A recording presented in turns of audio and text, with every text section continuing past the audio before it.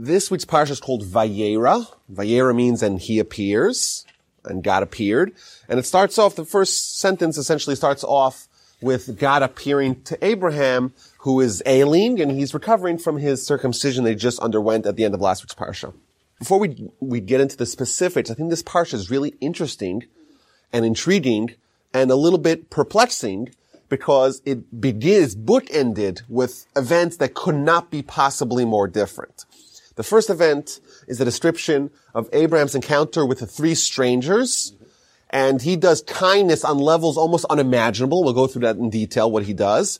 And the last event is the description of the binding of Isaac, where Abraham essentially tries to engage in child sacrifice and kill his own son, which I would ask my kids to verify, but it seems like it's a very unkind thing to do. So we're bookended by these really opposite events, and it's really strange that in one parsha we'd be given such opposing, polar opposite descriptions of Abraham's character. That's, I think, number one. But number two, it's really more granular than that.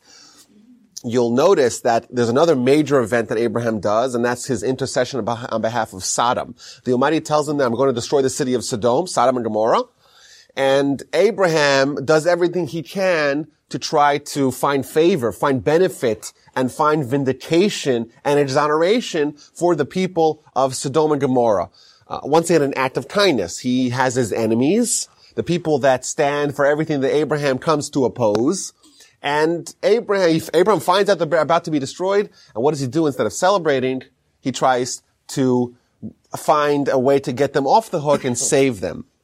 And then there's another event which seems to be a little bit opposing to that, where Abraham has his other son Ishmael. He's starting to be a troublemaker, be a rowdy teenager, and his wife Sarah says, okay, why don't you send him, banish him away. And he's disappointed about that, but the Almighty says, okay, take Ishmael and send him away, banish him.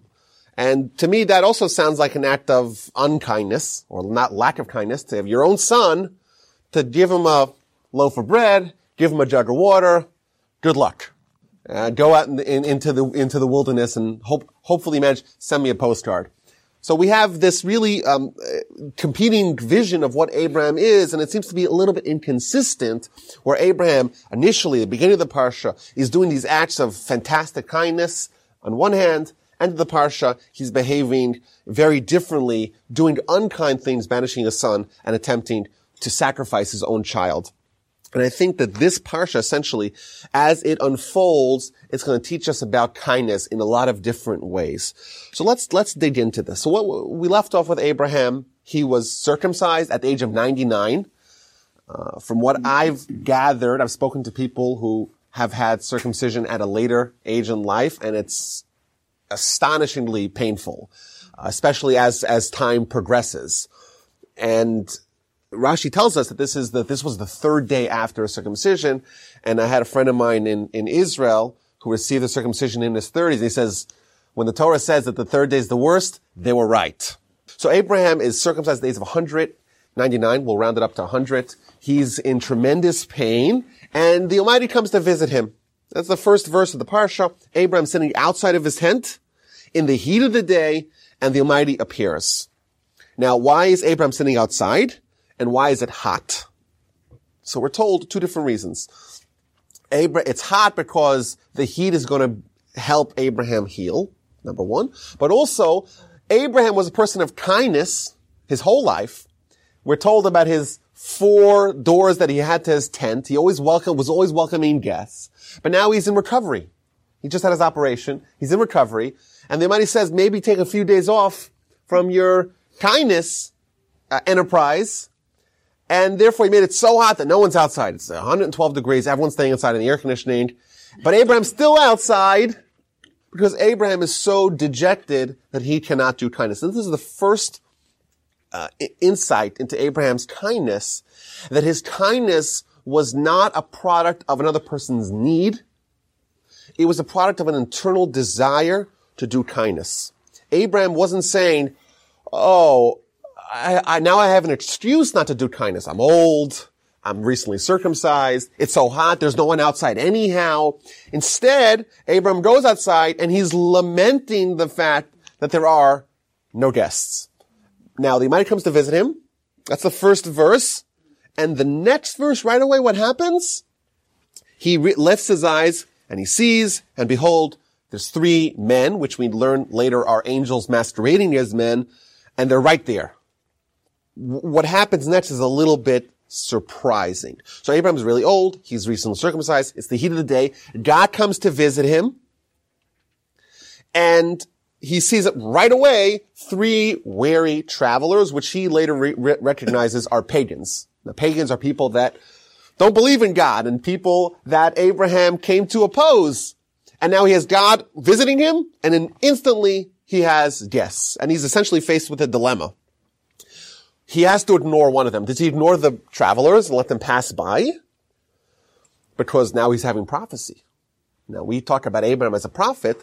Last week's parsha, we read Abraham about, I think, 4 or 5 prophecies. So you would imagine he was prophesizing all the time, but still, to prophesize, that's the greatest experience someone could possibly have. And Abraham is given the opportunity to have prophecy. On the other hand, he sees 3 weary travelers, and he has to choose to ignore one. So what does he do? Does he ignore God and deal with the travelers?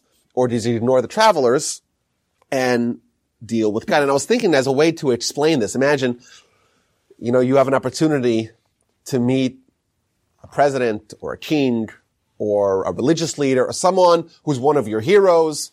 Obviously, that's not as transformative as meeting God. But imagine, let's just for argument's sake, you have the opportunity to meet the president and to talk to them.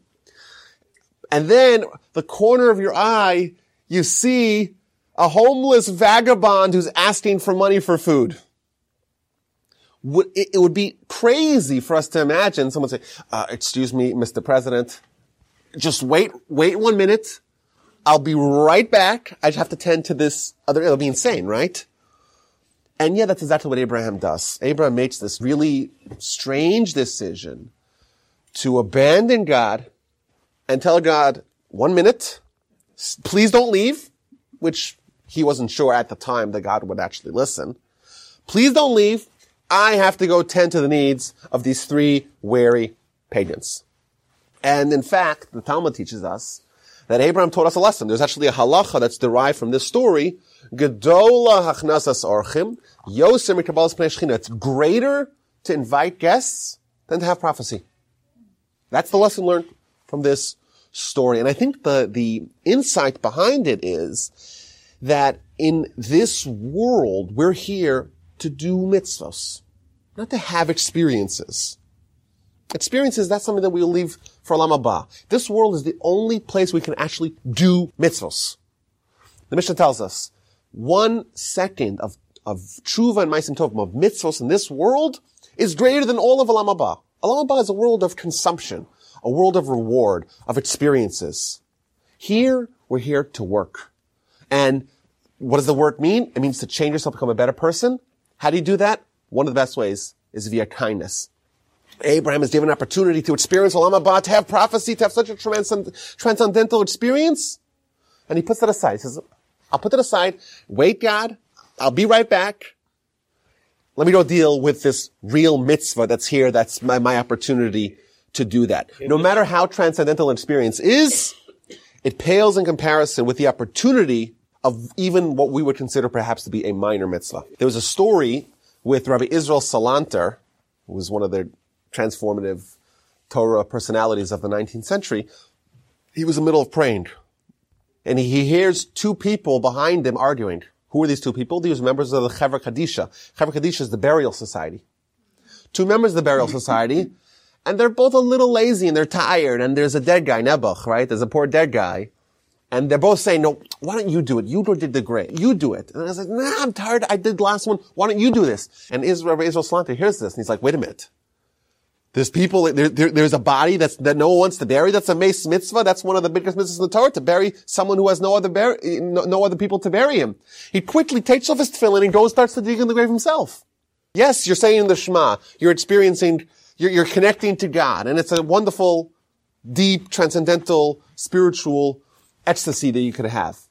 But a mitzvah that's real, that's present, that even supersedes that. And that's a tremendous lesson.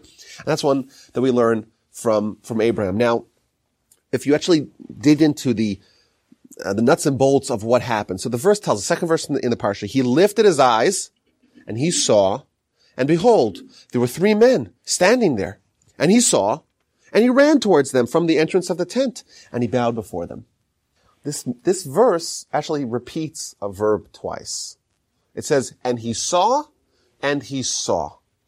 What's interesting is that the only other episode in the Torah that has a description of a double vision, to my knowledge, is Moses. The first episode we're told about Moses, that Moses went out, he grew up and he went out. This is in chapter 2 of Exodus. And he went to see in the suffering of his brethren, and he saw an Egyptian man hitting a Hebrew man of his brethren. That's in Exodus chapter 2.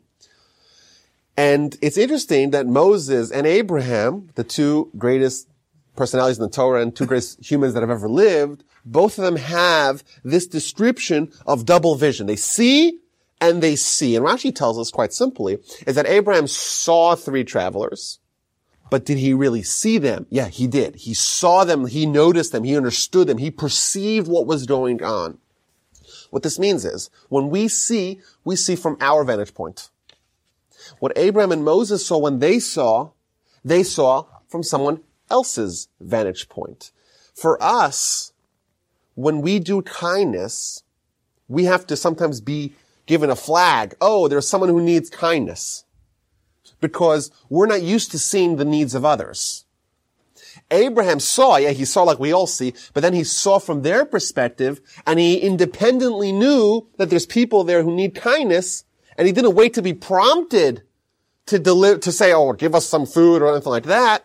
He saw on his own because he had this double vision to see the world from other people's perspective. And this shows us really what kindness really is. Kindness is the transformation from single to double vision, perhaps we could say, or from seeing the world the way all of us see, which is from inside outward, to seeing the world from the perspective of others, to notice their needs before they even make you aware of that. And what does he do? He runs to them. Can you imagine running with such an injury? And this is the first of 5 episodes where he runs. He runs and he starts bowing down. Strangers, total strangers. He abandons God, total strangers, and he starts this frantic frenzy of trying to tend to their needs. What does he do? First, he tells God, please, my Lord, if I find favor in your eyes, do not leave me. He tells the president, I have to deal with the kindness. 1 second. Don't leave. And put him on hold. And then he tells him like this, let some water be brought and wash your feet and recline beneath the tree. He says, okay, first things first, let's relax. Here's some water, clean off your feet, and recline behind the tree. I'll get some bread. And they say, okay, let's begin this. And Abraham starts running. And he runs again. He runs to Sarah and says, okay, let's make cakes. And then he runs to the cattle. And he takes 3 cows. He wanted to produce for each one of them a tongue, which apparently is the most tasty part of the animal. So he made one of them for each one of them, and he gives it to Ishmael, to the youth, to prepare it. He takes cream and milk and calf, and he prepares it all, this wonderful 12-course meal, and he brings it back to them beneath the tree, and they have a conversation. Eventually he goes back to God.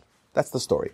It's striking, the contrast. On one hand, Abraham is presented with an opportunity to do the spiritual experience, and he says kindness is more important. On the other hand, he could have had all the excuses in the world why he didn't want to do kindness or why this is an inopportune time. And he demanded that I want to do kindness. He had a need, almost a burning need to do kindness. And the description is over the top. He's running 5 times, it says, and he ran and he ran and he ran. And he's preparing this majestic meal, not just to give them something to eat so they shouldn't starve, and just tending to their needs, even though this is Abraham, 100 years old. Unbelievable description. I think the Torah tells us this story, and we know enough about Abraham, because if he did kindness in this manner at this point in time to these people, certainly he did this level of kindness to other people at other times. Abraham is so generous and so giving and so over the top, yet there's one thing that he tells, let a little bit of water. So the first verse says, let some water be brought and wash your feet. Now, there's a few things to point out. First of all, why is he telling them to get water to wash their feet? Number one, before anything else. Number two, why he says, let some water be brought. Everything Abraham's doing himself, here he's outsourcing it to others. And number three, he says a little bit of water. Abraham's giving them each an entire cow, yet when it comes to water, he only asks. Rashi points out that this was the only part of this entire episode that he gave others to do. Let some water be brought. Someone else should do it. And in fact, we're told, because Abraham did not do the kindness himself, he allowed other people to take care of the water. Therefore, when Abraham's descendants, when they're traveling in the wilderness, the water also came via an emissary. We know the manna, the food, they might have just dropped it like rain. But the water, Moses had to encounter the rock. God says to Moses, okay, you give water to the people, talk to the rock, hit the rock, as we read the story. Why was water different than food? The answer is found over here. Because Abraham did the food himself, God said, okay, as a response, in merit of you on your own delivering food to the weary travelers, I'm going to give the food on my own. But the water you sent to someone else, therefore the water I'm going to send to someone else, i.e. Moses will have to be the go-between, the proxy, to deliver the water from the rock. And what do we know as a result of that? Moses, instead of talking to the rock, he hits the rock, and as a result, he's not allowed to go into the land of Israel. As a result, Moshe is not in Israel, and the whole world history is different. So it's remarkable that when the episodes of the forefathers that seem to be arbitrary stories, right? It was good lessons, of course, but really the actions that they do create the spiritual merit and reward that lasts forever. And because Abraham outsourced the water, we essentially are punished that the Almighty outsourced the water, and the result is that Moses wasn't allowed to go into the land of Israel, if you just follow the chain a little further. Now, he says a little bit of water. How come not a lot of water? And the answer to that is, well, Abraham was doing everything himself. When he has someone else do the water element of the operation, he doesn't say bring a lot of water, because you know why? Someone else would have to schlep it. Someone else would have to bring it. It's very nice to be over the top in your generosity, but if that's going to cause someone else to have to do much more backbreaking work of schlepping the water from the well, then you can't say bring a lot of water. No, bring whatever you need, the minimum. So because Abraham had someone else do it, he said bring a little water. There's a story, once again from Rabbi Israel Salanter, where people used to wash their hands with water. There's mitzvahs in the Torah to wash your hands in the morning, to wash your hands before you eat bread. And he once saw someone who was pouring lots of water to cover every square inch of his hand really well. Because that's the mitzvah, right? You do the mitzvah properly. The mitzvah says do water, so do a lot of water. So he said, and then he noticed Rabbi Israel Salanter is pouring, barely covering his wrist. And he says, what's going on over here? He says, well, yeah, it's a mitzvah, but think about the guy who has to schlep the water out of the well. You're pouring lavish amounts of water on your hand. It's going to cause him to have to schlep more water. What about thinking about that person? And that comes all the way from Abraham. If Abraham's going to send someone else to get the water for him, he's going to say, bring a little bit of water. What's the purpose of this water? Why is he telling him, these are not water to drink, it's water to wash their feet. Abraham recognized that these appeared to him as pagans. The pagans of that time would commonly bow down to the dust of their feet. Therefore, Abraham tells them, before you come into my house, you gotta get rid of the idolatry, so to speak. You can't bow down to the dust of your feet. So this is the preliminary. And this is interesting because we'll see this theme of washing your feet will appear several times in the parsha. But what's clear is that the first thing that Abraham tells them is that in this house, there ain't no idolatry. So if you have your dusty feet, which may or may not be an element of idolatry, the first thing you do is you wash your feet. When Lot appears on our stage in the parsha, and he also tells them to wash his feet, but the order is different. Whereas Abraham begins by telling them to wash their feet, Lot begins with everything else, and then afterwards, as an addendum, he tells them almost, wash your feet after everything else is done. Now, another interesting quirk about Abraham's kindness here. He tells them, let me give you a little bit of bread. He starts them off, let's have a little bit of bread. When he's proposing to do this meal, he says, I'm going to give you a little bit of bread. But ultimately, he pulls out livestock and starts making really a majestic meal. And the Talmud tells on this, the Talmud draws a lesson. From this we derive that tzaddikim, righteous people, they speak a little, but they do a lot. What Abraham, when he told him, I'll give you a meal, he didn't describe everything that he was actually going to do. When you talk about yourself and your plans, be the opposite of all talk, no action. So what happens? So he gives them the meal and he oversees them as they're eating. In fact, in the Talmud, we're given descriptions of fabulous celebrations like weddings and the like, where all the rabbis are congregated at the weddings, and the greatest rabbi of them all, he's serving everyone. It's just saying, oh, how are you possibly serving us? You're the greatest rabbi. And he says, well, if Abraham could do it to the pagans, I could do it to my fellow colleagues. Now, they have a conversation with him, and they ask him, where's Sarah? And Sarah's in the tent, and they pledge that I'm going to return in a year, and Sarah will have a child.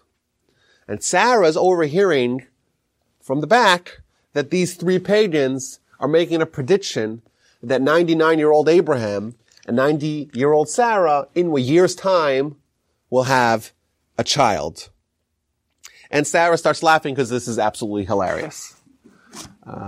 Because she's old and her husband is old. And is it really possible for such old people, and especially her husband, he's 100 years old, that they could possibly have a child? And the Almighty interjects back into the story and tells Abraham, why is Sarah laughing? Why is she saying, oh, I'm so old that I can possibly have a child?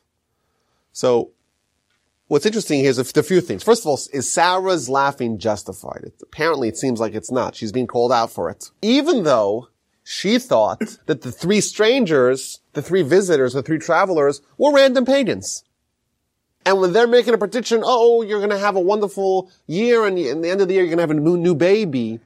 That's comical. Especially her husband's so old, she's so old. It seems like she shouldn't have laughed. Even if someone offers you wishes of good tidings, and the person is not necessarily someone who's righteous or is saying things that seem to be logical, you have to, when someone gives you a blessing, you say amen. That's what you say, whether or not it seems likely to happen. Now, the next part is that God tells Abraham, well, why is Sarah laughing? And the Almighty actually switches what Sarah's laughing about. When Sarah laughs, she laughs that, oh, my husband is so old, there's no way, he's not having any more kids. When the Almighty tells over this episode to Abraham, he says that Sarah said, oh, I'm so old, I can't possibly have children. It seems like the Almighty is changing the narrative. Sarah initially said, Abraham's so old, and when the Almighty repeated this to Abraham, he said that Sarah's so old. What's going on? So Rashi tells us, the Gemara tells us, that the Almighty actually changed the truth because of peace. If Abraham had known that Sarah said, oh, my husband, he's so old, he's not having any kids, that would cause a little bit of a, schism, a little fight, so to speak. It's a little, it could have escalated, right? And instead, the Almighty says to Abraham that Sarah said that, oh, I'm so old, which both of them are legitimately true, but which one was she harping on? She was harping on his age and not her age. And we learn from this that there are instances where lying is actually the correct way to act. Talmud tells us that you're allowed to lie there's three areas where you're allowed to lie. And one of them is because of shalom, of peace. And the truth is that what does it mean to tell the truth? And what does it mean to tell a lie? The signet of God is truth. So they might have said the truth because the truth is the appropriate thing to say. We think that the truth is what event actually happened and how we conveying that. If we convey it in the correct way or in the precise manner that it actually happened, that's truth. In truth. What truth is to say what's correct. Sometimes it's correct to say what didn't actually happen. That is truth. Thus, the Mishnah could tell us that there's three things that the world stands on, and one of them is truth, and one of them is peace. Even though peace and truth are sometimes at odds, as in this instance, but it's not really at odds, because peace, what's peaceful is truthful, even if that is not exactly precisely what happened. Okay, so the men get up, they finish their meal. The men, they're still being called men. We don't have the reveal yet that they were actually angels. And the Almighty continues this conversation with Abraham, and he tells himself almost, that how could I possibly withhold from Abraham my intentions? My intentions are that these angels continue to Sodom and Gomorrah and to destroy it. The outcry of Sodom and Gomorrah is great because they're such sinners. Their sin is very grave. I'm going to descend and see what's going on, and I'm going to destroy them. It's actually interesting if you compare the description of the run-up to the flood and the description to the run-up of the destruction of Sodom and Gomorrah and Amorah. They're very similar, the way the mind describes it. It seems like Sodom and Gomorrah is like the flood story on a more localized level, on a more regionalized level. They also had sinned to a degree that it became irreparable, and they couldn't possibly undo the iniquity, and therefore they had to be destroyed. And then Abraham begins a very lengthy efforts to try to intercede on their behalf. He starts saying, well, would you destroy them if there were 50 righteous people? And the man says no, and they inspect there's not 50, and what if there's 40, what if there's 30, what if there's 20, and eventually 10, and the Almighty says, I won't destroy them if there's 10, and the narrative concludes, there ain't even 10 righteous people in the city, therefore there's nothing to do about it. The episode concludes, the Almighty left Abraham, and Abraham returned to his place. So there's a few interesting things here to unpack. Why did Abram stop at 10? Abram stopped at 10 because Abram took a lesson from Noah's playbook. It was Noah and his 3 sons and Noah's wife and the wives of Noah. So it's a total of 8 people. So Abraham knew that history, and he said, well, if there's 8 righteous people, that's not enough. So the minimum that he would imagine to save the sinners would be 10. Now, the reason why he'd start off with 50, because Sodom and Gomorrah, there was actually a cluster of 5 different cities. So he thought maybe he could get 10 from each city to save their respective cities. And then he was just, if maybe there's 40 to save 4 cities, etc., and down to 10 to save 10 cities. Now, Lot was righteous, but he wasn't righteous to the degree that his righteousness would save the entire city. He would save himself, maybe his family, but not everyone else. There's a little bit of a historical note here that's particularly of interest to me. My great-grandfather was an unbelievable scholar and Torah leader who lived in Lithuania.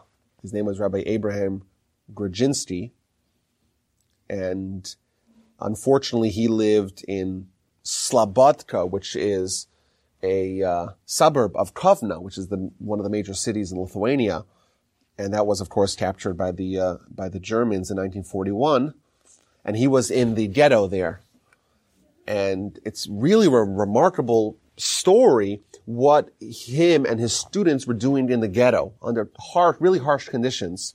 They took this story that said, if you have 10 people, you can save a city. And they said, we're going to become the 10 people.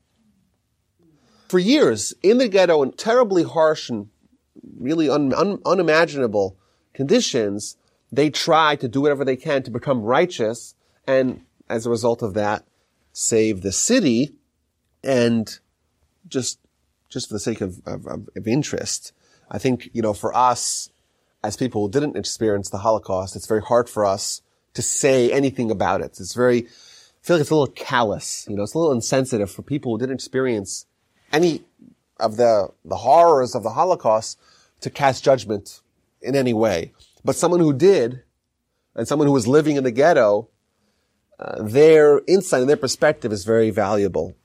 So he found 12 different reasons that him and his students, over the course of years living in the ghetto, what they determined would be the reason. What are the reasons why the Jewish people had to suffer? What did they abandon of Torah that caused such a terrible inferno to befall our people? And, if I were to say this, you would say, who are you to say this? And any one of us were to say this, who are we? But someone who's there in the thick of things and is trying to save the people, and he says that they determined together the 12 reasons why the Holocaust happened. I think it's very interesting. At least it's intriguing. What are these 12 reasons? Number 1, emunah, faith. Number 2, observance of Shabbos. Number 3, taharat hamishpacha, which is family purity. Number 4, careful not to eat non-kosher foods. Number 5, ribis, usury. Number 6, chinuch habanim b'derech haTorah, educating children in the ways of Torah. Number 7, bitul Torah, which is abandoning Torah. Number 8, loving your fellow, loving the Jewish people. Number 9, chesed, kindness. Number 10, self-sufficiency, to not need a lot, not be very needy. Number 11, bitachon, faith in God, reliance in God. And lastly, love of Israel. And in fact, how we actually got this was smuggled out, because he, unfortunately, on the 22nd day of Tammuz, 1944, he was in a hospital that the Germans just burned down the whole hospital. We actually have accounts of what he was doing the day before in the hospital, trying to comfort all the people. Really, really remarkable. But one of his students who was there in the ghetto managed to survive, and he told us about these conventions that they had, and these 12 reasons that they determined were the cause of the Holocaust, which is just remarkable. It's scary also. To me, it's someone who's experiencing themselves, who's a Torah scholar beyond anything any one of us could ever imagine, who says this. It really resonates. That being said, of course, they weren't successful. Maybe they were successful in saving some of the individuals. It's possible that, it was too late. Who knows? But either way, the notion of 10 people creating a certain spiritual power that is greater than the sum of the parts is found over here, and that's enough to save the city, and was used to try to save the people suffering in the Holocaust. Okay, so what happens? So Abraham tries to intercede on behalf of Sodom, and he's unsuccessful. God goes back. Abraham goes back. There's a Mishnah in chapters of our fathers that tells us that we should be mitalmidav shel Avram Avinu. We should try to strive to be the students of Abraham and not the students of Bilam. There's a lot of contrasts that we could draw between Abraham and Bilam, the villain of the Torah that we meet in the book of Numbers. Abraham has enemies. The enemies are the people that stand for everything Abraham's trying to counteract. And in no place is this personified and embodied more than in the city of Sodom. When Abraham finds out that his enemies are about to be vanquished, he doesn't jump on the table and start dancing. He's not jubilant. He starts praying to save his enemies. Bilam also had enemies. The enemies were the Jewish people. And he also prayed. But he prayed not to save his enemies, but to destroy his enemies. And furthermore, what happened when Bilam prayed to try to destroy the Jewish people? It was unsuccessful, and the Almighty said, you can't give him a curse, you have to give him a blessing. So what did Bilam do? He saw his prayer was unsuccessful. He said, maybe it's the vantage point, maybe it's the place. And he moves to a different mountaintop and tries it again. When that's unsuccessful, he moves to yet a third mountaintop.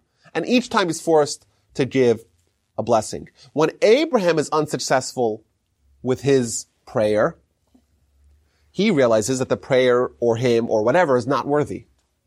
He's willing to look internally and say there's something lacking with me or with my efforts. Bilam, on the other hand, never considered that maybe the flaw lied with him and with his motives. He prays he's unsuccessful. He says, well, it must be that it was just some other random factor. Let's move to a different mountaintop, and maybe that will lead to desired results. Now, these two stories that we start off the parsha with, number one, the description of Abraham's kindness with the angels, and number 2, the description of Abraham's kindness with his enemies trying to pray on their behalf, are really the 2 major stories we're told about Abraham's kindness. What's surprising is that both of these acts of kindness were fruitless. Angels don't need food. Abraham preparing a magnificent meal for them, and they make believe like they're eating, but the truth is they don't need food. So it doesn't actually yield results for the recipient. Additionally, Abraham prays and is unsuccessful in securing exoneration for the cities of Sodom and Gomorrah. If the Torah wants to tell us stories about Abraham's kindness, doesn't it make sense perhaps to tell us kindness that actually mattered to the recipient? Why would the Torah specifically tell us stories of kindness where there was no practical, tangible result to the recipient? And I think that's the lesson. The lesson is that Abraham, who is the paragon of kindness, he's teaching us a lesson here. The Torah is teaching us a lesson. Kindness is for oneself. Abraham, it's so hot outside, there's no one there who's traveling. Everyone's indoors. What does Abraham do? There's no one that has a need, but Abraham has the need. He has the need to do kindness. Kindness is to change oneself, not necessarily about helping others. If you think about it, I want to help someone. You know who's a lot better at helping someone than me? God. If kindness was about helping people, we could say, well, God is a lot better than all of us at trying to help people. So what's the point of doing kindness? In fact, wouldn't it be more efficient to allow God to take care of people? He's much better after all than we are. The answer is that the needs of others, all that is artificial. It's all to create an opportunity for the giver to give. The Talmud tells us, if I give charity to a poor person, I'm doing him a favor. But you know who's doing even a bigger favor? The pauper is doing me a bigger favor. Why? He gets a few dollars. I get a mitzvah of eternal power. I get an opportunity to change. I get an opportunity to resist my Yetzer Hara. I get an opportunity to do the will of the Almighty.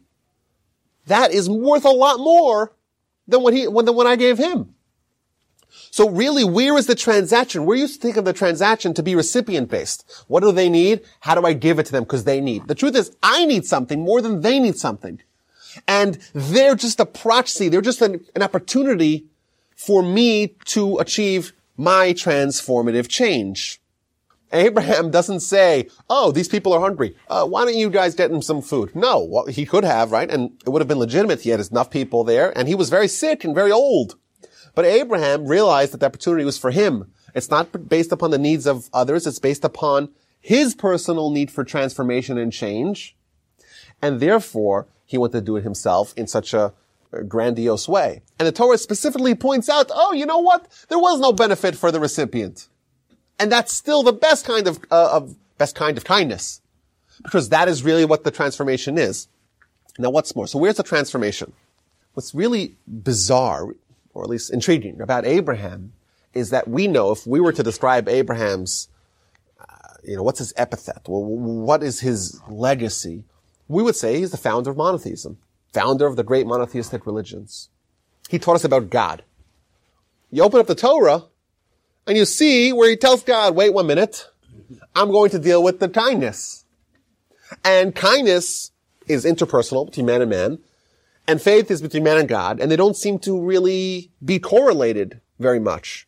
Is it possible that Abraham is so divergent, he had such divergent capabilities and qualities? It seems a little strange. But the truth is, Abraham's kindness and Abraham's faith were both a product of the same core internal transformation. We have a Yetzer Hara, an evil inclination. Evil inclination, we're told, is an alternative to God. It's a foreign God within us. This foreign God wants us to not do kindness and to not recognize God. Thus, to have faith means to open up your heart to God. To have kindness means to open up your heart to your fellow. Both of them are about unlocking and undoing and untethering yourself from your Yetzer Hara. They're both linked to each other. If someone has faith but doesn't have kindness, that demonstrates that the faith is lacking. Says the Talmud, whoever studies Torah but doesn't do kindness, well, you're studying Torah, you're connecting to God. Yeah, but it's as if you don't believe in God. Why? Because what does it mean to believe in God? It means to actually open up your heart, to remove the influence of the Yetzer Hara and to allow God to come into your heart. Well, if your heart is locked up to your fellow, it's obvious that the Yetzer Hara is still in command and in control and in dominion of your heart. So they're really both the same thing. They're both at its core rooted in faith as well. That's why Abraham, they come and they have the little flecks of idolatry on their feet, the dust. What does he tell them? Before anything, wash your feet. In Abraham's view, delivering kindness is an act of faith. You can't do an act of faith when there's idolatry clear and present.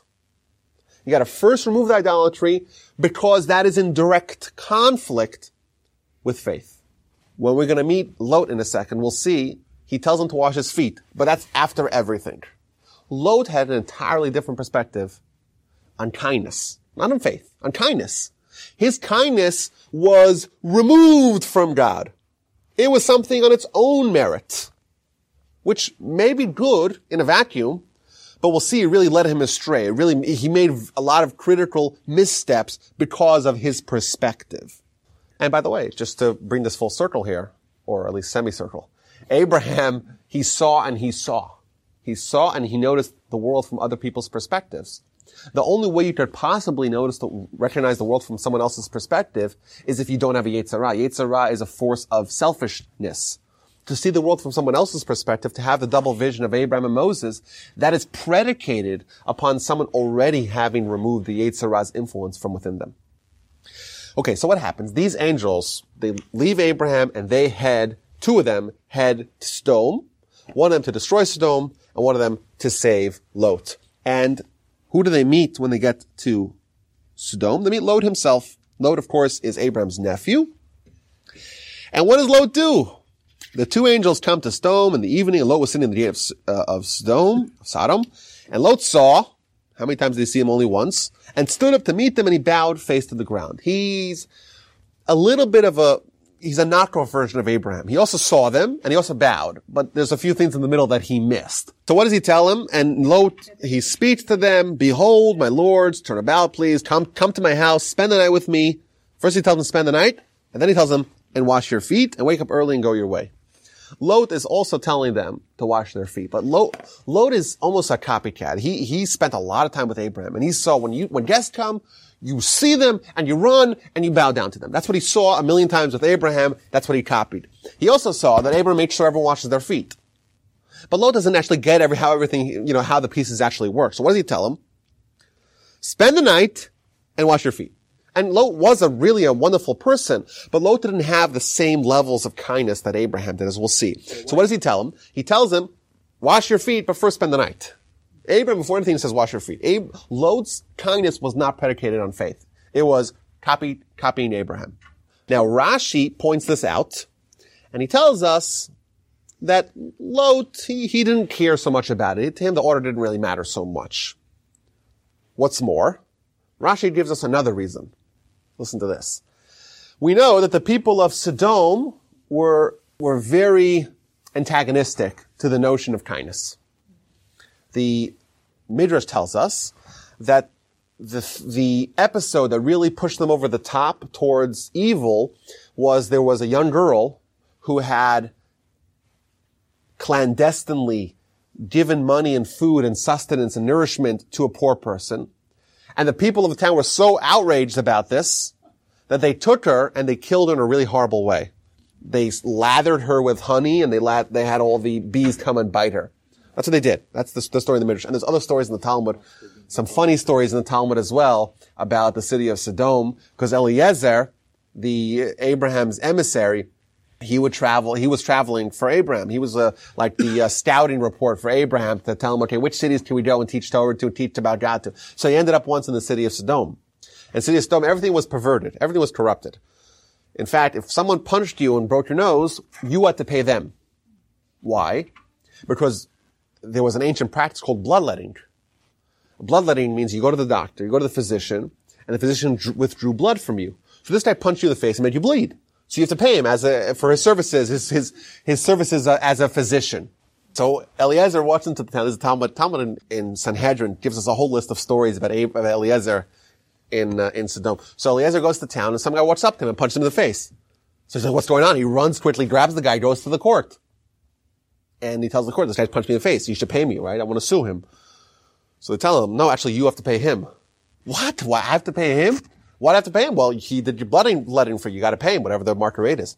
So Eliezer runs over to the judge, punches him in the face, says, oh, now you owe me. Instead, you just pay him. And a bunch of stories like that. When they had visitors, they would always invite visitors to come in and stay in the bed. They made a bed for him. And they would tell him, oh, this is your bed. And the visitor would come in, not knowing any better.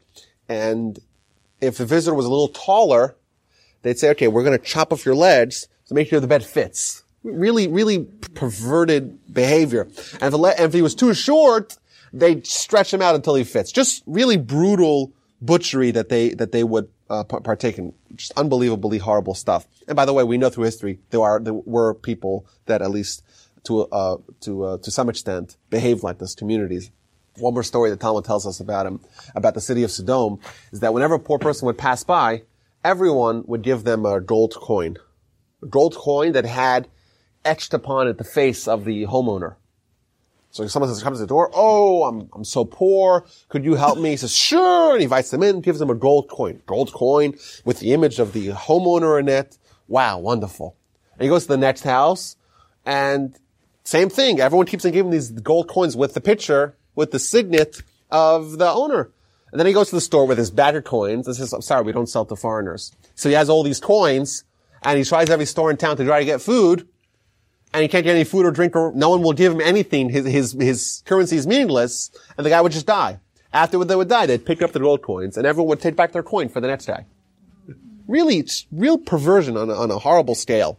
So Lot, he was someone who was really torn. He was a member of that city, and on the other hand, a disciple of Abraham, and he liked to do kindness. But if he would do a kindness in the open, they would kill him. That's what they did. So he sees the weary travelers, and they have dust in their feet. So he tells them, why don't you stay for the night, and then wash your feet? And this was really a gambit. Lot's gambit was that, let's say the townspeople find that Lot is hosting a guest. They'd walk into his house and say, where's that guest? And Lot would be able to say, well, look, his feet are still dusty. They just arrived. He was scared of the possibility that his kindness might be his undoing, and therefore he said, stay the night and only later wash your feet. That's an alternative reason why Lot first told them to stay and then told them to wash their feet the next day. And I think Rashi gives us two separate reasons why there's a discrepancy between Abraham and Lot vis-a-vis the order of washing your feet. I think there's a tremendous lesson here. Lot did kindness, but not because of God. Not because Abraham had this faith-based kindness. Says Rashi, if a person has kindness, but totally divested from God, from faith, they actually won't be dedicated to the kindness. They'll be scared of any repercussions. They'll do kindness, but because God's not involved, therefore, they're scared to commit, on one hand. He was worried about saving his skin. He withdrew from total commitment. And furthermore, from the fact that we see that Lot was not so careful about idolatry, he said, stay the night, then we'll deal with idolatry on the dusty feet till the next day. Then we see he's obviously does not have the higher levels of faith in God, and therefore he doesn't rely that God will save him from the townspeople. If you don't have faith in God, you're worried about every possible permutation and every possible variable could jump upon you. Reliance on God means to rely on God. If you rely on God, then you know that doing good won't cause you harm. Therefore, when we see that he's worried that the good that he's doing perhaps may cause him harm, that reflects on his lack of faith. So what happens? Lot invites him to his house, And the people of the town find out that Lot has guests, and they start converging upon the house of Lot.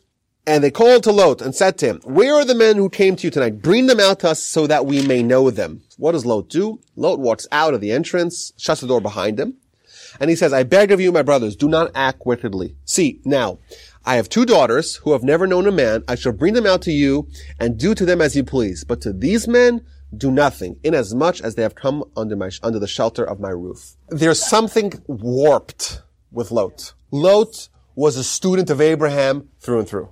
But he was a student who didn't quite get it. He didn't realize, these actions of kindness, there are some parameters for it. In Lot's mind, the notion of kindness above all that he saw with Abraham is such superlative kindness, that is what's right. And even if it means forfeiting your own daughters, which is insane, why would he do that? But clearly, so there's something corrupt about Lot. He's, on one hand, righteous, but he doesn't understand why he's righteous. He's not doing it the same reasons why. He's just copying Abraham. And he's doing a great job of copying, but because he doesn't understand the real motivation of Abraham and the context for kindness, therefore he's willing to do such perverted, warped behavior to give up his own daughters. He did not learn that from Abraham, and we see what happens when someone studies and tries to emulate and tries to model his behavior after someone else, but doesn't do a good job or does too good of a job.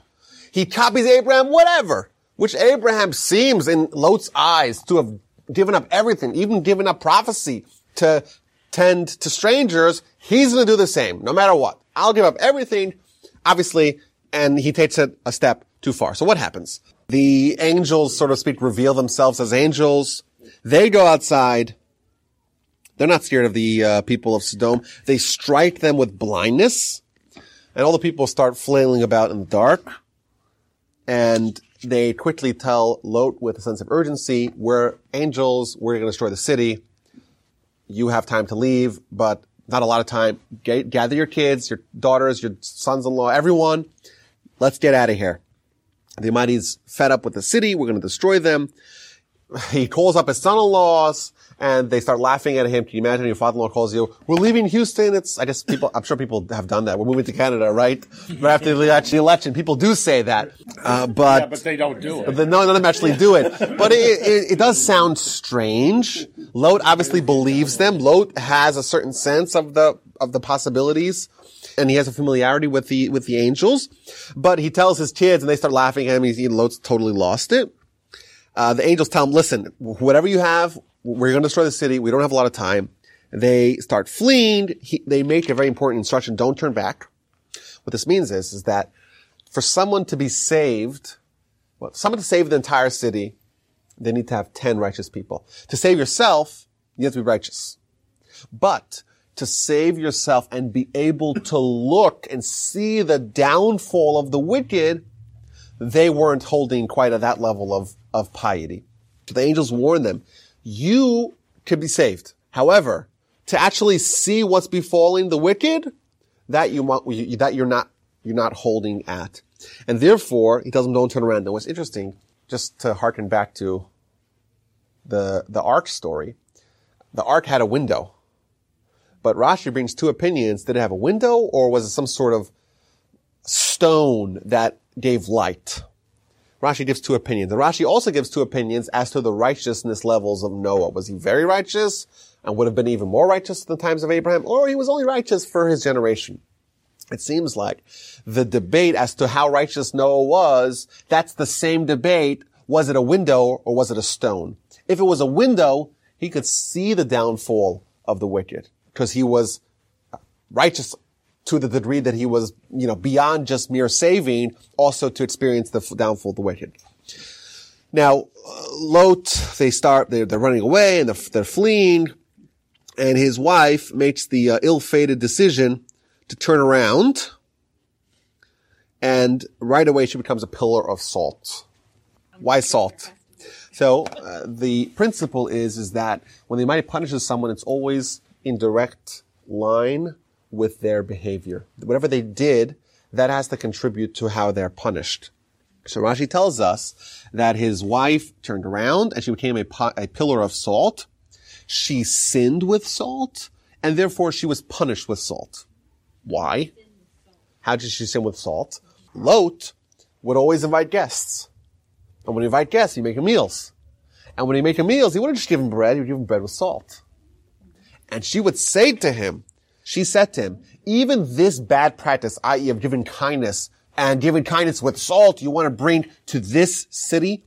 And to me, this was always very surprising. Lot is someone who is steeped in kindness to an incredible degree, and even too much, even to give up his own kids. And his wife could be antagonistic to kindness and say, well, give him bread, but don't give him salt. Like that's a bridge too far. And Rashi points out that she stresses that you want to bring this bad practice to this city. Lot and Lot's wife and children, they were influenced by the city. The effect of the disdain to kindness that the city had rubbed off against them, and therefore they too started to get a feeling of disdain towards kindness, and that was manifest in their behavior. So she becomes a pillar of salt, and they are running away and they're hiding, and they're just worried that the whole world is a total devastation. And the verse tells us that Abraham woke up. He's away from there. He rose in the morning to the place where he had stood before Hashem, and he knew that there was destruction pending for the city of Sodom. He gazed down upon Sodom and Gomorrah. So he actually was able to look. And the entire surface of the land, of the plain, and saw, and behold, the smoke of the earth rose like the smoke of a fire. And so it was when God destroyed the cities of the plain that God remembered Abraham, and he sent Lot from the midst of the upheaval where he overturned the city in which Lot had lived. I have a theory. The lowest point on the earth is in the Dead Sea region of Israel, which is essentially central Israel, all the way to the east, where the Jordan River starts in the Kinneret, the Galilee, goes all the way down and turns into the Dead Sea.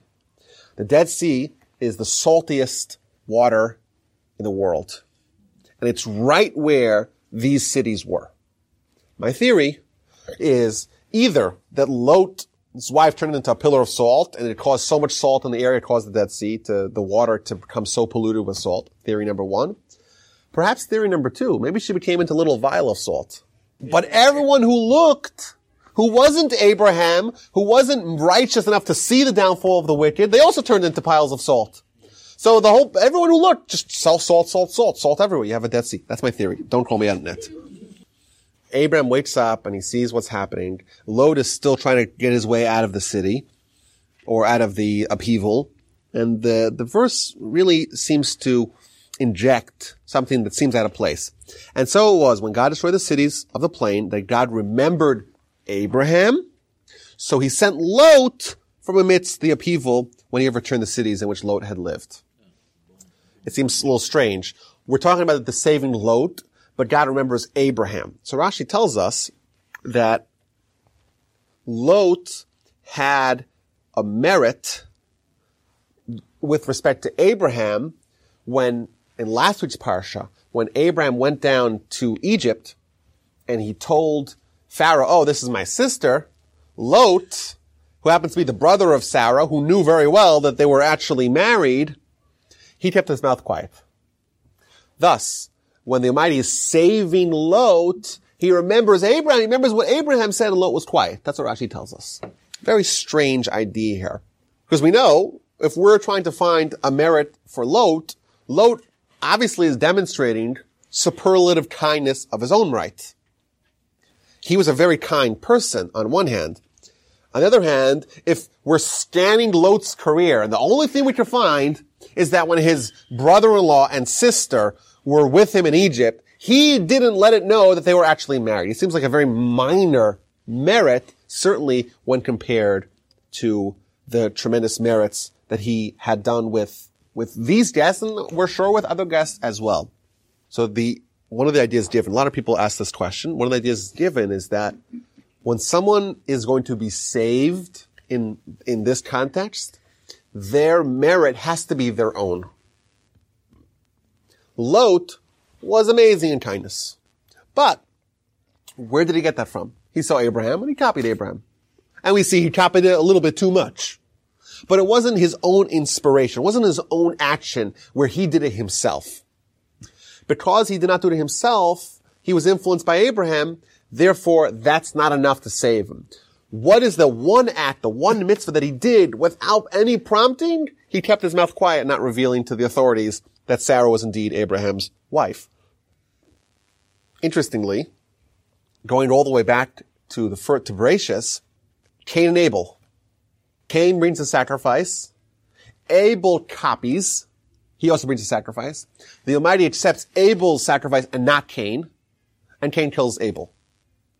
Well, why did Abel die? Didn't he do a sacrifice? Doesn't he have a merit? But Abel also copied Cain. When Abel saw Cain bringing the sacrifice, he said, I'm going to copy. He copied it. Any act that you do that's copying, that's not enough to save you. Yes, he was righteous and he did a righteous act, but because that was not self-inspired, it wasn't enough to save him. Okay, so what happens? Lot and his daughters are hiding out. They're hiding in a cave. They're obviously traumatized from what they just saw, what they just experienced. They think the world is coming to an end. It's apocalypse. And they're worried. Oh no, this is like the times of Noah. Once again, they thought there are comparisons between this story and the story of the flood. We have to start from scratch. It's just us and our dad. The two daughters and the dad. The mother is now a pillar of salt. They get him drunk. They have 2 babies with him. And those are the babies of Moab and Ben Ami, which is the nation of Ammon. What is the meaning behind the name of Moab? The word Moab is similar to the word Me'av, from the father. She actually named her son from his progenitor from the father. Even though there may have been justification for this, because they thought the world's over, right? They didn't know. They were hiding in a cave, terrified to leave.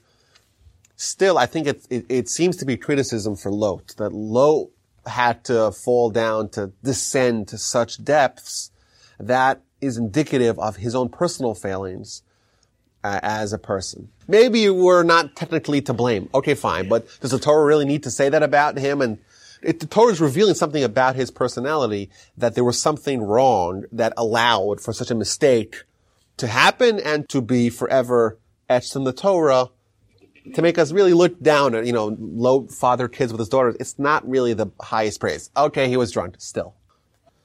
Abraham and Sarah become pregnant, as it was foretold. They have a child, Isaac. Isaac is circumcised at 8 days. Abraham is 100 years old when Isaac was born. They actually name him, very surprisingly, Yitzchak, which means laughter. It's surprising. Maybe that's something interesting about our nation. Our nation, it's really funny if you think about it, that we're still here and we're still vibrant. Sarah miraculously is able to nurse, we're told, even though she's really old. Not only that, all the ladies would bring their babies to her and she would nurse them as well. And he gets weaned, and Abraham makes a big party, a celebration to celebrate the weaning of Isaac. And as he's growing up, he has a rowdy teenager of a brother, Ishmael, who's also hanging around there. And this becomes a problem. Sarah saw the son of Hagar, the Egyptian, whom she had born to Abraham, mocking. She saw he was behaving in a way that she didn't want to negatively influence Isaac. And she tells Abraham, drive out the slave woman with her son, for the son of the slave woman shall not inherit with my son, with Isaac. And the matter greatly distressed Abraham. God said to Abraham, don't be distressed over the youth of your slave woman. Whatever Sarah tells you, heed her voice, since through Isaac will offspring be considered yours. The son of the slave woman as well will I make into a nation, for he is your offspring. God tells Abraham to listen to Sarah. Why? Because his true legacy is going to be through Isaac. Indeed, Ishmael will be a great nation in his own right, but Isaac is going to be Abraham's legacy. And essentially the man is telling him, banish your own son. So what does he do? He wakes up early in the morning. This is a theme that we'll see again in the rest of the parsha. Abram's given an instruction to do something which he finds to be horrible, of course, to banish your own son. But because God tells him to do it, He does it, and he wakes up early in the morning. He's not going to delay it. Oh, let's delay it. No, wake up early. It's a mitzvah to do as well. He takes the bread, he takes the water, he gives it to Hagar to travel on the way.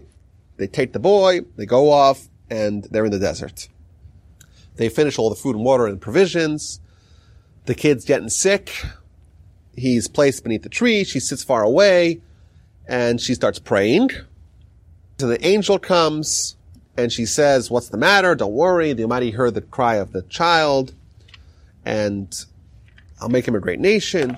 Angel points her out to the well. She drinks and gives the drink to her son, and essentially the epilogue of the story of Ishmael.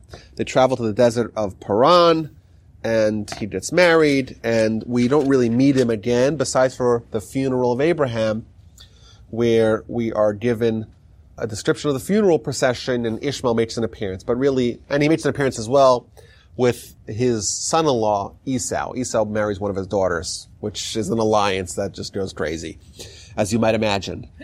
But that's really the end of the story. The parsha concludes with the binding of Isaac, where again God tells Abraham to take his son, his only son, the son that he loves, Isaac, and go to the land of Moriah, and bring him there as an offering upon one of the mountains which I shall tell you. And again, Abraham wakes up in the morning, he saddles his donkey. Again, he's forced to do something he's not happy to do at all. And he does it with alacrity. He takes his people with him. He takes the wood, and they travel to the place. They see the mountain. He says to his people, "Stay here with the donkey. We're going to go up. I want to come back down." As they're traveling up the mountain, we have the only conversation recorded between Abraham and Isaac. Throughout the Torah, Abraham is a very dynamic figure. Only once did they have a conversation, and it's right here, as they're heading up the mountain with the paraphernalia for child sacrifice. And Isaac tells to his father, "Father," and he said, "Here I am, my son." And Isaac says, "Wait, you have the fire, you have the wood, you have the knife, where's the animal?" And Abram tells him, "If we don't find an animal, you'll be an okay replacement." In fact, the Torah tells us only 8 words that Abraham spoke to Isaac. That's it. Nowhere else is there a conversation recorded between Abraham and Isaac. And they arrive to the place. Abraham builds the altar. He arranges the wood. He binds Isaac. He places him on top of the altar, top of the wood. He takes the knife. As he's about to do it, an angel of Hashem calls out from heaven, "Abraham, Abraham, hineni, here I am. Don't stretch your hand out against the lad. Don't do to him anything. Now I know that you're a God-fearing man, since you have not withheld your son, your only one, from me." Abraham looks around, and behold, he sees a ram. The ram is stuck in the trees. He takes the ram. He supplants that for Isaac. He renames the mountain. He gets first another blessing from the angel, and they go back down the mountain, and the parsha ends. What do we make of this? We start off the parsha with Abraham's overwhelming kindness. We end the parsha with Abraham's overwhelming, perhaps we could say, cruelty. His own son, who was at the time probably around 15 or 16 years old, is being a little rowdy, and God instructs him to banish him, send him out. Your own son, who does that? Abraham is so kind to strangers. And now he's being told to his own son to be unkind to. And of course, the description of the Torah at the end, where he's told to go slaughter his own son, is obviously very perplexing. Why? And Abraham is going ahead to do that. He's going to try to kill his own son, which is a tremendously unkind act. So I want to try to build a little model here to try to understand this. There's a strange statement in the Talmud that describes a library of Abraham. Abraham had a library, and in the book of Avodah Zarah, of idolatry, that he had, there was 400 chapters. We have a Talmud, Abraham had a Talmud. Our book of Avodah Zarah, of idolatry in the Talmud, consists of 5 chapters. His was 80 times larger. It contained 400 chapters. That's what we're told. A very strange statement. But what does this tell us about Abraham, his character, his greatness, his persona? In the Shabbos morning prayers, there's a statement that we say, there is no value as your value, as God's value in this world, but there's nothing besides you in Olam Haba, in the next world. What this is saying is as follows. Our life here, it's a world of choices. When someone makes a choice, it's between two things that you want. If I say, do you want the pizza or do you want the spinach, and you only like the pizza, it's not really a choice. You don't have to grapple at all. You have one thing you like, one thing you dislike, and clearly there's no choice to be made. Additionally, if you could have both sides, you want the pizza and the ice cream, and both of them both of them are on the table, that you have an option to select both, that's also not a choice. A choice is only when you have one thing that you want, and you have another thing that you also want, and you can only have one of them. How do we make choices? We make choices based upon pre-existing values.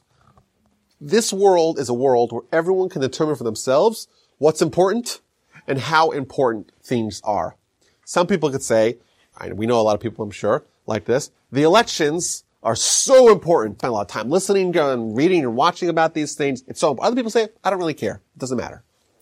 Well, what's the difference? One of them chose, however they chose is a separate question, they chose to assign high importance, high value to politics, and the other one didn't. Some people are into music, or into stamp collecting, or into sports, or, right? Everyone has the things that they're knitting, or television show, right? Everyone has things that are important to them. And also, everyone has a hierarchy of what's more important, what's less important. So if I say, your life, or a cup of coffee, everyone's like, oh, life's worth more, right? It's not really a choice. Well, it is a choice, because I want the coffee, I want my life, but my life is really worth so much more than the coffee. A real choice, a difficult choice, is someone says your life or your faith. Both of them are very high on the hierarchy.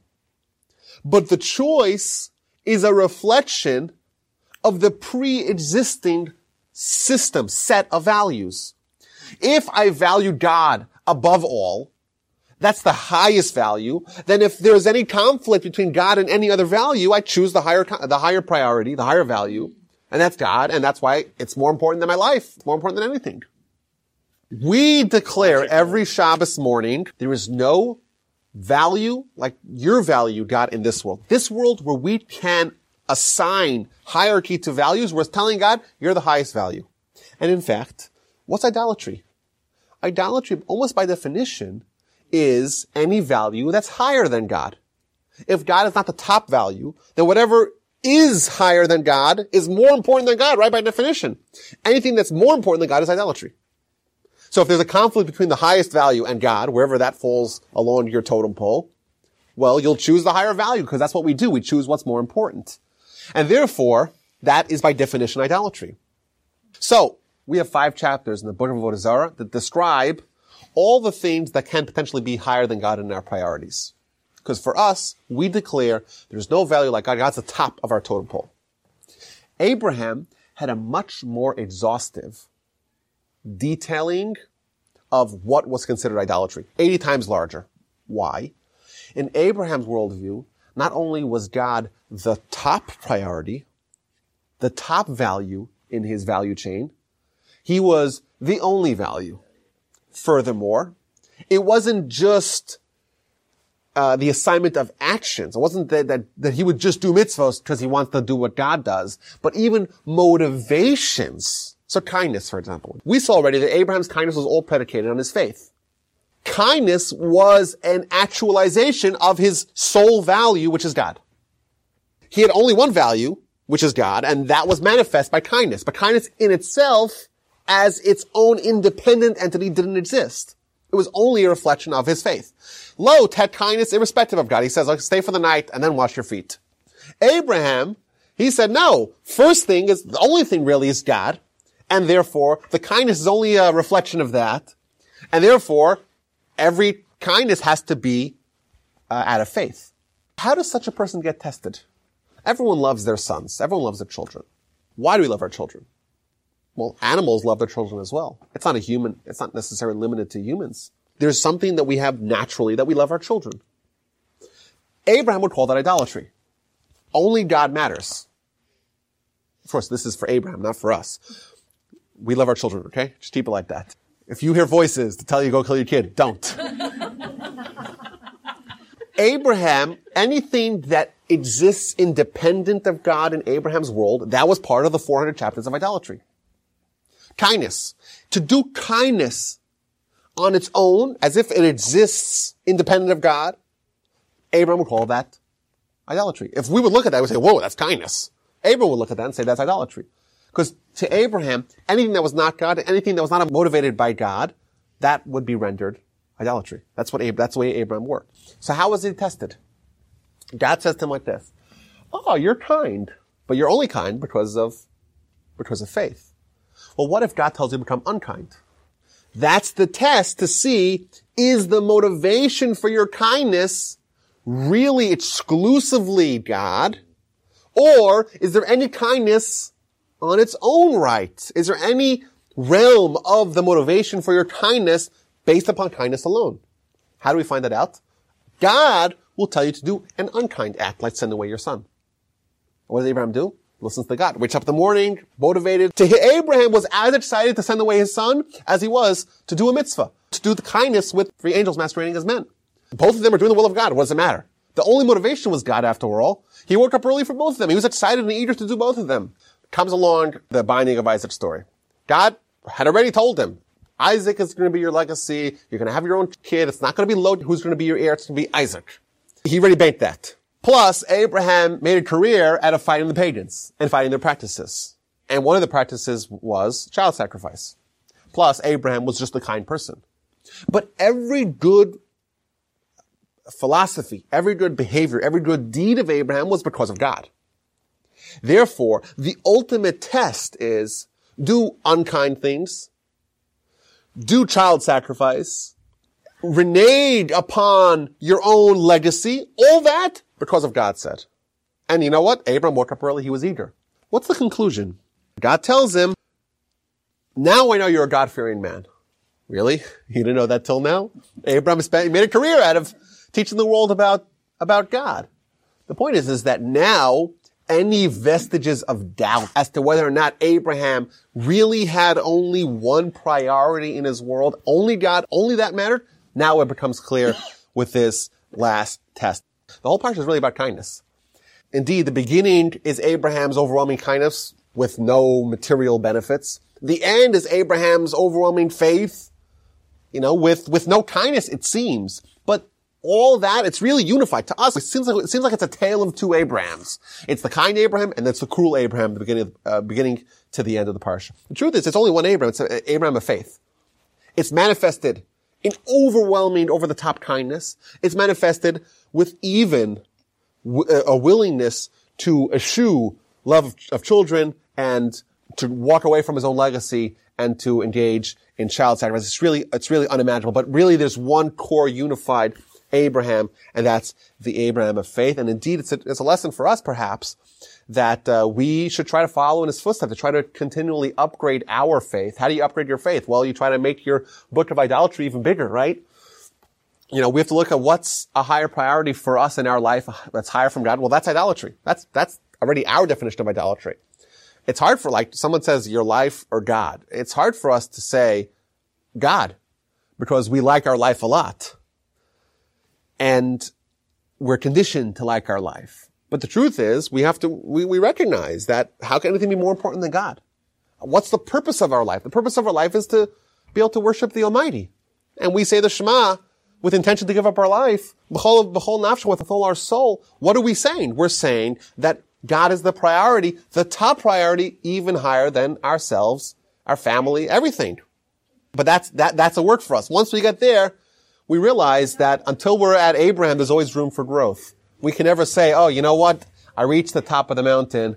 I'm there. Unless we're on the top of the mountain with Abraham, which I guarantee you we won't yet, there's room for improvement. Abraham's an inspiration for us in kindness, what it means to notice the needs of others, to try to open our hearts to the needs of others, to expose ourselves to what they're going through and to combat our Yetzer Hara in that way and to really live out, so to speak, the ideas of fighting the Yetzer Hara and undoing the sins of Adam. It's indeed reflected by our bris milah, our circumcision, and it is the legacy and the destiny of the Jewish people. I'll see you guys next week.